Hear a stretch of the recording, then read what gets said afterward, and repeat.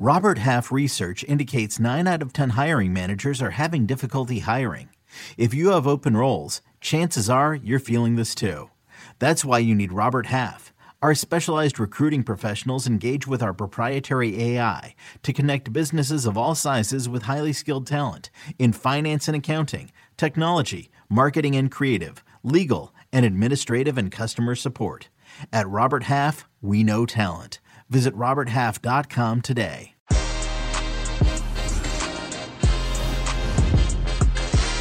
It's Europa League preview. We have all the action, all the betting tips, all the analysis. Jimmy Conrad and James Bench as he heads to the Emirates to preview a little bit of Arsenal. And we have a special one-on-one with Moussa Sissoko. Don't forget to listen and rate us on Apple Podcasts, Spotify, and Stitcher, because the show begins right now. Hey everybody, Europa League preview. Once again, I welcome my brother, Jimmy Conrad, with all the betting tips. We have so much to talk about. Jimmy, how are you, brother? ¿Qué tal, Amarno? How's it going? Muy bien, muy bien. I love it. I love it. How are you? You look good. You look fresh. Listen, so many games, Europa League action. Let's talk about it. Give me your betting tips starting from each one, and I'll just throw in a sentence or two. But let's go, baby. Let's see what you got for me. So I love the Europa League for a lot of different reasons. One of the reasons I don't care for it is that there's like 18,000 teams. So it's really hard to go onto William Hill and find the best value because I don't really know a lot about Cluj, and how they're going to perform against Roma. I hope they do the business. Well, I hope they don't because I like Roma. But there's just all these little things that's tough, man, but it's good because I've learned a lot about these clubs that I wouldn't have learned about anyway. Anyway, I'm going off on a tangent. This is just me trying to be a global citizen of the world. That's what I consider myself. All right, let's get into my first bet is Tottenham to win and both teams to score plus 160.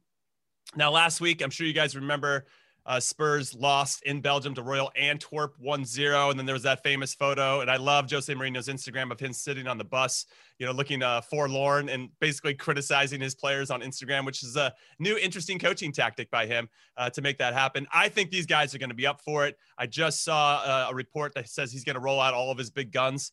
And I think that Ludogorets is in some big trouble. I do like Ludogorets to score, though. They're playing at home. I think they're going to have a little bit of fight, a little bit of pluck to them. But plus 160, I think, is pretty good value. So I'm going with that. I don't know. What do you think about that one? Yeah, no, we have Moussa Sissoko on the show, and he basically said, listen, we're confident and we're ready to go. So I'm with you all the way. I think Tottenham's going to come guns blazing because they don't want to lose again, especially to Ludogorets. Can you tell him to text me so I can confirm whether this is a good bet or not? Who's the lineup, buddy? We'll talk about it the other time. No collusion. We don't want that. We want to play this all straight. All right. My next one is the Jimmy special. So usually when I do a Jimmy special, I pick one player, I pick that player to score, I pick his team to win. And then sometimes it's just both teams score, or sometimes I give the exact score or a couple scores. And this one is Mikel Oyarzabal from Real Sociedad. Obviously Sociedad to win. And then they have to win either 1-0, 2-0, 2-1. And I think they're going to do it. I love the 23-year-old. He scored 3 goals in his last 3 games. He's going to come off the wing a little bit. He's Alexander Isak is the guy up top.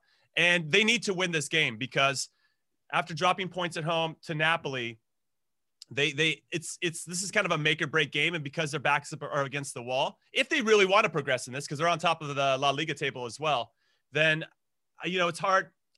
I guess it's hard to say always the motivation, because sometimes when you have extra competitions, the coach has to manage we're on top of La Liga, but also we want to do well in this, and you might not have the depth to do both, right? So there is that to consider, but I feel like against an opponent like this, they have to do the business, and I like that at plus 550. Excuse me, it was 2-0, 2-1, or 3-1, not 1-0, 2-0, 2. I should look at my notes, but I just like that there's going to be some goals. I think La Real's got some in them, and then you can maybe concede one and still hit this. So I like this one a lot. What do you think?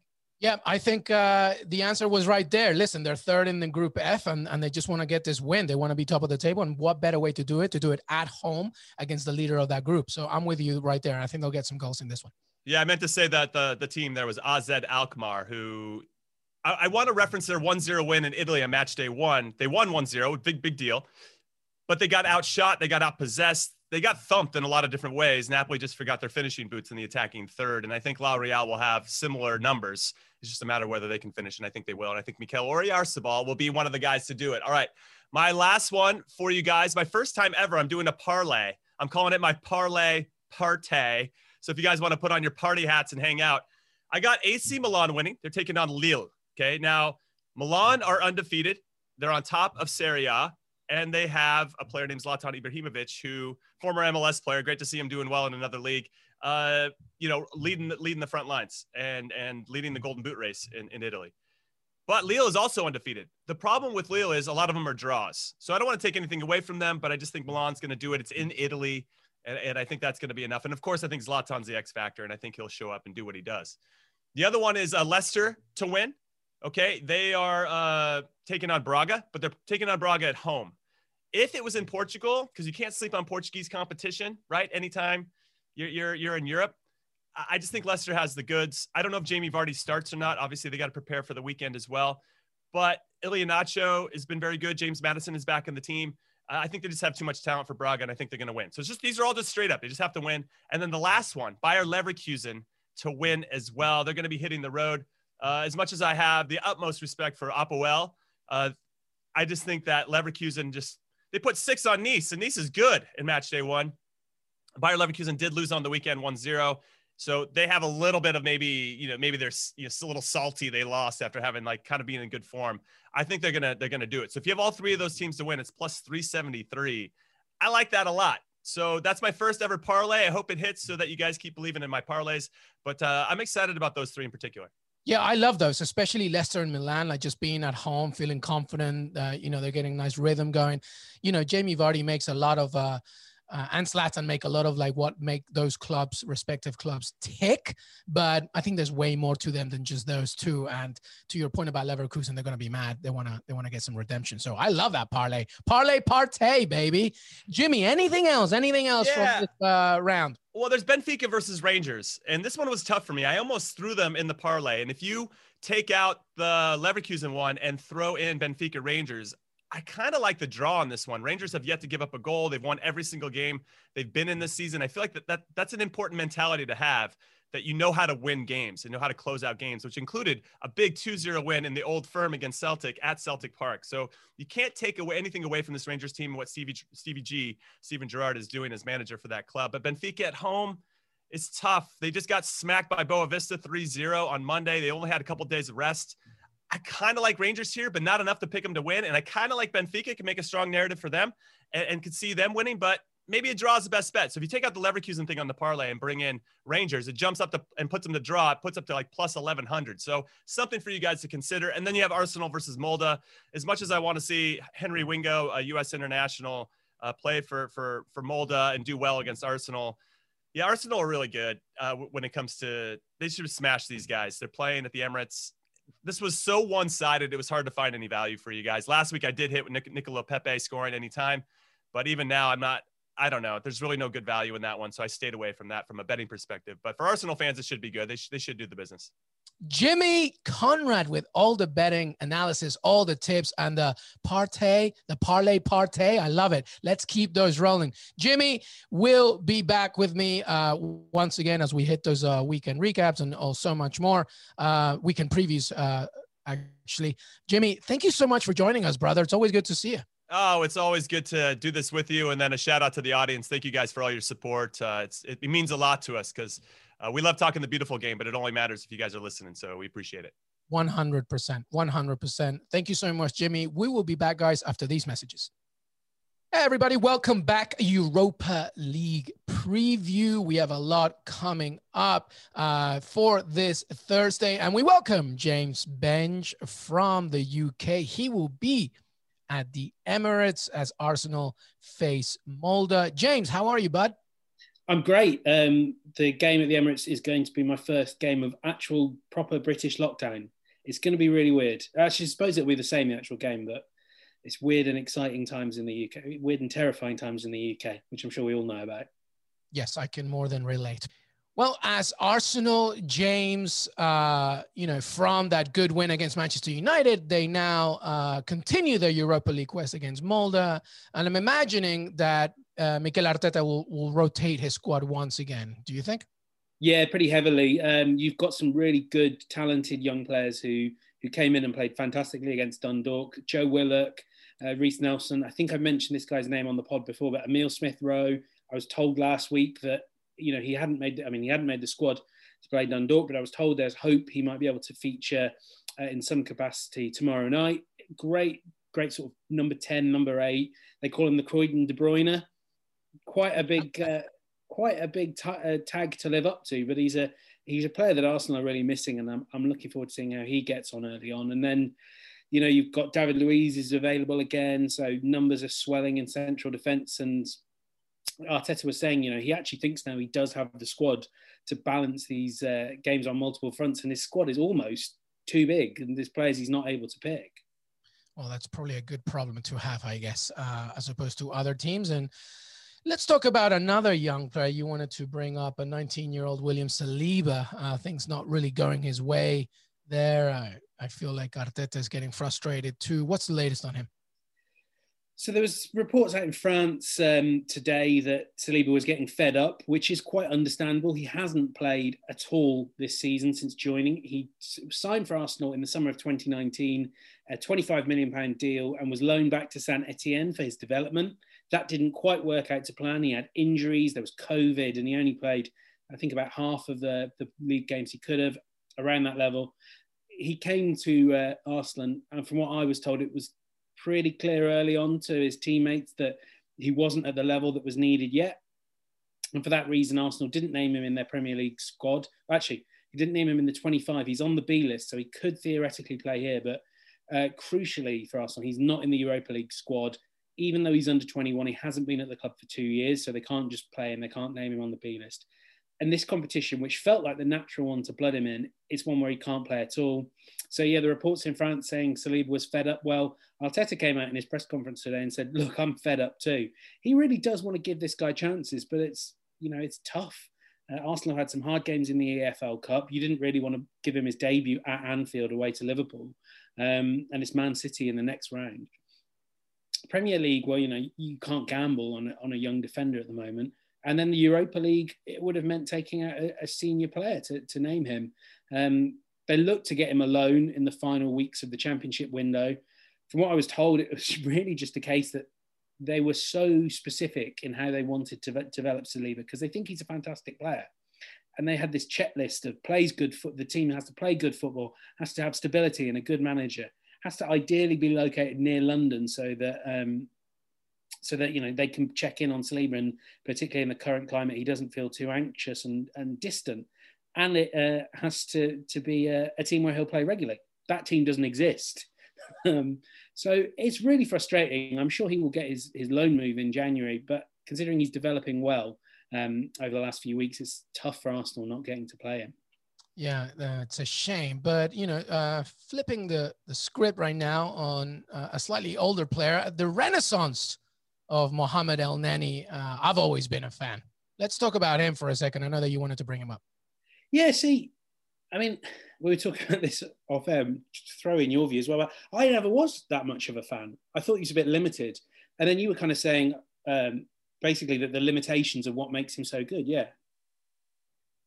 It's just sort of, in a way, you're right, that those limitations have actually made him really helpful because he just sticks to doing what he does best, which is pressing, working hard off the ball. And I think in terms of setting a culture, actually, these players that are on the fringes of your squad can be vital. El Neni running in the 91st minute to press the Manchester United midfield when he should have, by all accounts, have been dead on his feet. I think that really typified the attitude that Arteta wants across his squad. And actually, as much as anything, I think that Arteta's really rewarding attitude. El Neni was brilliant against Man United, but he hadn't really been that good in any other games this season. There was one great pass in the win over Rapid Vienna. But what he had been is he'd been reliable, he'd been consistent, and he'd given maybe the better players, the more expansive players, a platform to do what they do best. Every team needs a Mohamed El Neni. I thought that guy was going to be Matteo Guendouzi, but the joy of having El Neni is he's just a really likeable guy. Not saying anything on Guendouzi there, but El Neni is just a really easy teammate to get on with. You could see that after the game at Old Trafford. And suddenly Arsenal have a bit of depth at central midfield because we spoke to Joe Willett today. He's probably fifth in line. You've got Ainsley Maitland-Niles. You've got Xhaka and Ceballos who are on the bench. So that was supposed to be the problem position for Arsenal, even with Partey arriving. And it's looking a little bit better right now. Yeah, listen, I've said this for years, okay? I grew up in the 90s and the early 2000s in the UK. I've seen Arsenal live a million times. And one of the reasons why back in the day, Arsenal, were more successful in title campaigns, etc., is because they had exactly what you just said, an attitude to their midfield. Patrick Vieira, Gilberto Silva, even Toure. Like, these players were they weren't worried about looking good. They just wanted to win. They wanted to compete. And that's what El Neni brings. And he reminds me a lot of Mahmoud Ahmed Ibrahim Hassan, otherwise known as Trezeguet, Villa's winger, who just works his socks off. And obviously, El Neni's a different type of player, creative, but he works so hard and for so long. If you want to succeed in the Premier League, you don't just need talent, you need a strong spine. And El Neni can provide that. And I think that, to your point, it's his limitations that make him unlimited for Arsenal. Yeah, he's fantastically ego-free. And I think, correct me if I'm wrong, but did Trezeguet kind of took the same route as El Neni and Salah? Al-Ahly, was he at Basel for a time? I might be making that up in my head anyway. But there is something about that particular club that produces ego-free footballers. And I mean, you can even see it with Salah. As brilliant as he is, he's not a player that hogs the limelight, demands the ball. I mean, he was, playing a facilitating role for Jota last night.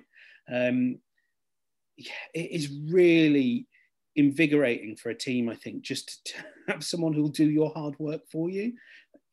He makes players around him better because he just lets them get on with what they do and says, what do you need? I bet if you paired him next to Mesut Ozil, he'd do all his running and all his tackling, and Ozil would look better. Anyone in that team, I think, kind of looks better around El Neni because El Neni's so adaptable, does what his teammates need. Yep, well said, my friend. James Benge will be at the Arsenal game, and he'll join us, obviously, later on Que Golazo podcast as we continue to talk about the Premier League, Arsenal, Europa, Champions League, etc. Benge, always a pleasure to have you, and stay safe in this lockdown and make sure that you get to the Emirates and back home safely. Cheers, Woody. Joining us now on Que Golazo and CBS Sports HQ is Tottenham's Moussa Sissoko, the versatile midfielder whose career includes Toulouse, Newcastle United, and of course, the French national team, and Tottenham, where he's, here now for a few years. He's represented France in every age group from the under-16s all the way to the senior team. Moussa and Tottenham look to bounce back in the Europa League with a game against the Ludogorets on Thursday before facing West Brom this weekend in the Premier League. Moussa, welcome to Que Golazo and CBS Sports Digital. Ça va? Thank you. Yeah, ça va. I'm fine, thank you. And you? I'm good. So good to have you, Moussa. Let's begin with you for a second. How have you been this year? Because it's been such a roller coaster for you as a player and a person, recuperating from knee surgery, dealing with COVID-19, as we all have been, of course, just the issues of racial injustice all over the world, and then playing, internationally, domestically. It's been a lot. How have you been? How are you? Yeah, to be honest, I'm fine. Okay, it's been a strange years for me because, like you said, so I had that injury in January on my knee, so I've been out of the squad for 3 to 4 months, and then I was nearly fit to come back, and then that virus with the COVID-19 came, so again we couldn't play for a while, and then after that you have the chance to play, and it was a strange situation to play in the empty stadium, and then the training wasn't normal like we used to do, and a lot of things was strange, but that is how we have to deal with it, because that virus affect a lot of people, and you have to take care of yourself and take care of yourself of your family and everyone in the world. So I try to do what what I could do like on my side and try to be safe with everyone. And okay, now we came back for the preseason and play again. So of course we're missing all the fun in the stadium, but again we need to follow the protocol, and for the safety of everyone, I think it's better to keep playing like on that way, even if we don't like that situation. But yeah, we just need to follow the rules, and hopefully soon everything will be back as normal. Absolutely. Tottenham doing well domestically. You're looking to bounce back in the Europa. You haven't lost in the league since September 13th. You're third in the table, but now you're playing Ludogorets in Europa League. How do you see that game? How do you see the Europa League so far with Tottenham? Yeah, Europa League is a big competition. We know, and when you played it, so you want to go as far as possible. So yeah, we've been playing few games at the moment, and you could see nothing was easy. Of course, we won the first game of the group stage, and we lost the second game away, and we were all disappointed. We play against a good team, and yeah, tomorrow is going to be a tough battle against a good opponent who finished champion last season. So we know it's not going to be an easy game, but we have all the quality to go there and win. So we have to believe on ourselves and play with a lot of confidence and try to make sure to come back with the 3 points tomorrow. Moussa, one of the things that I always talk about on the show is I'm just so impressed and amazed, and sometimes we undervalue actually just how much players have to travel back and forth in between training and practice and of course actual matches between the Premier League, Europa. It's a lot. Like, how do you see it? Like, how difficult is it? Is it easier for some, especially in a year like this? How do you see all that traveling and going back and forth between the Premier League and other competitions? Well, like you said, is a lot of traveling, and every time you have to switch between Europa League and league game and cup games. So it's a lot. So you go away, you stay at the hotel for a few days, you come back, and you stay one or 2 days at home with your family, and then go away again. So yeah, it's a lot. It's a lot, but at the same time, we decided to choose that career, and in football, this kind of thing will happen. So if you accept to do this job, and it's part of the job, so you need to deal with it. And of course, sometimes you're getting tired and everything, but we are trying to do the recovery after the game. We have a big staff with the physio. We try to recover very, very well as well. So everything is here to try to recover after the game and trying to be ready for the next game. And one thing is good also is we have a good and strong squad.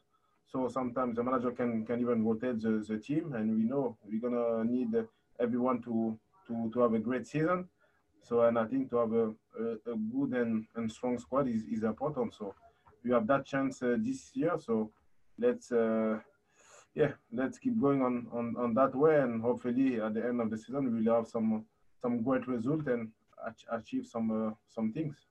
Yeah, you mentioned the strong squad. I think that's a major part. Your squad is deeper. It's more talented. Just more players with depth is going to help under Jose Mourinho. Question for you, Moussa. Obviously, Jose Mourinho, a big character. Everybody knows. What's he like? What's he like in training when the cameras are not around? We all have our perceptions of Jose Mourinho. I'm a big fan. I just think the league is always better when you have a personality like him in it. What's it like to play under Jose Mourinho?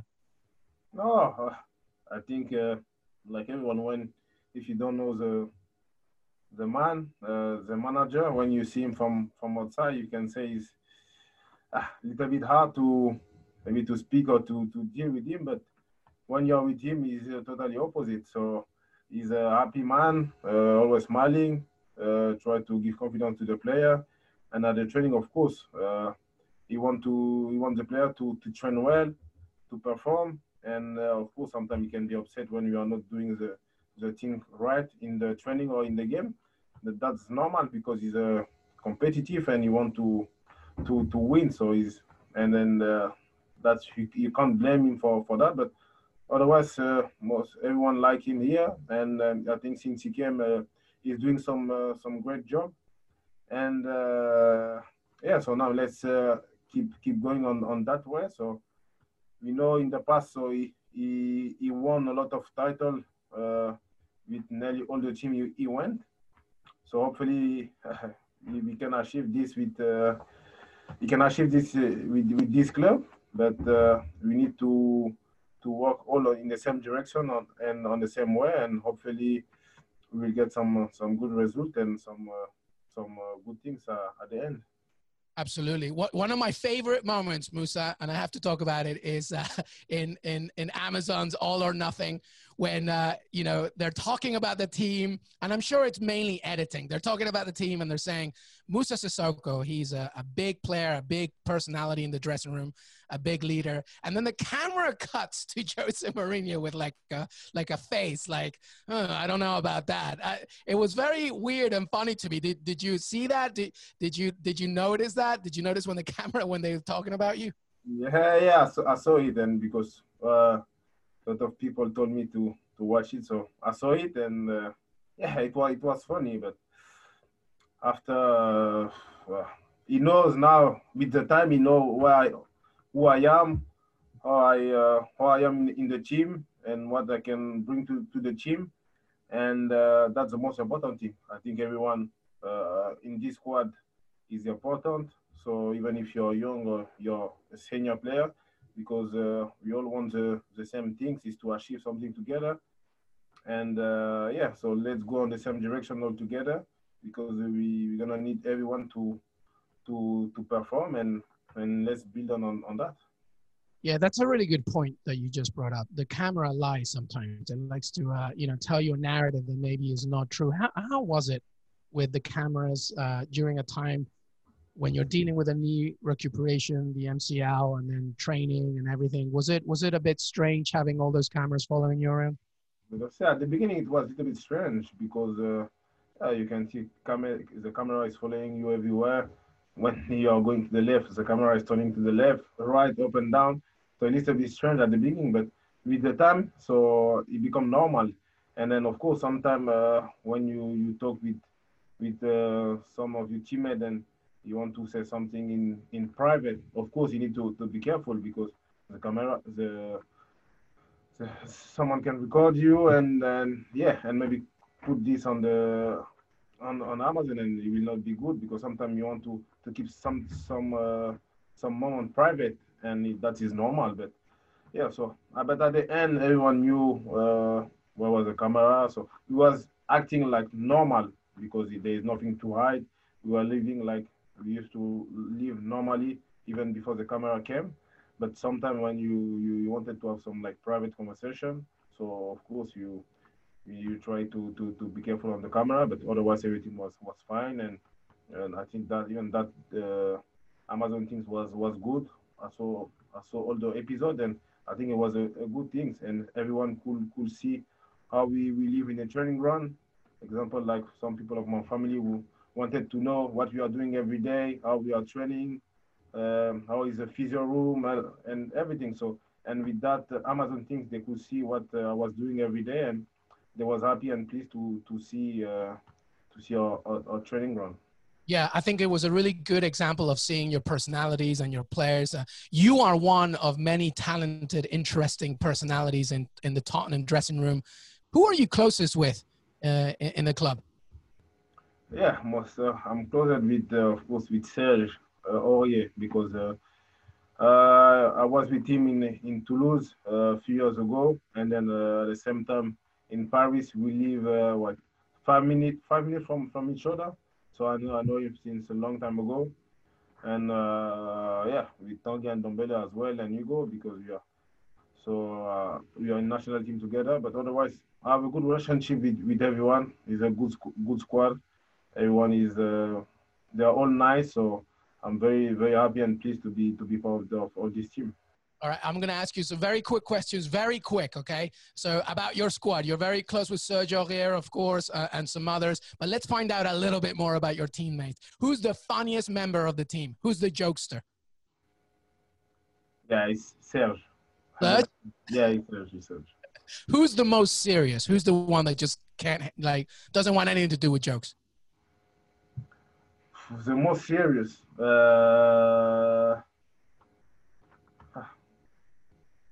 Now, we were gonna say, let's say I will say Joe Hart, the new signing.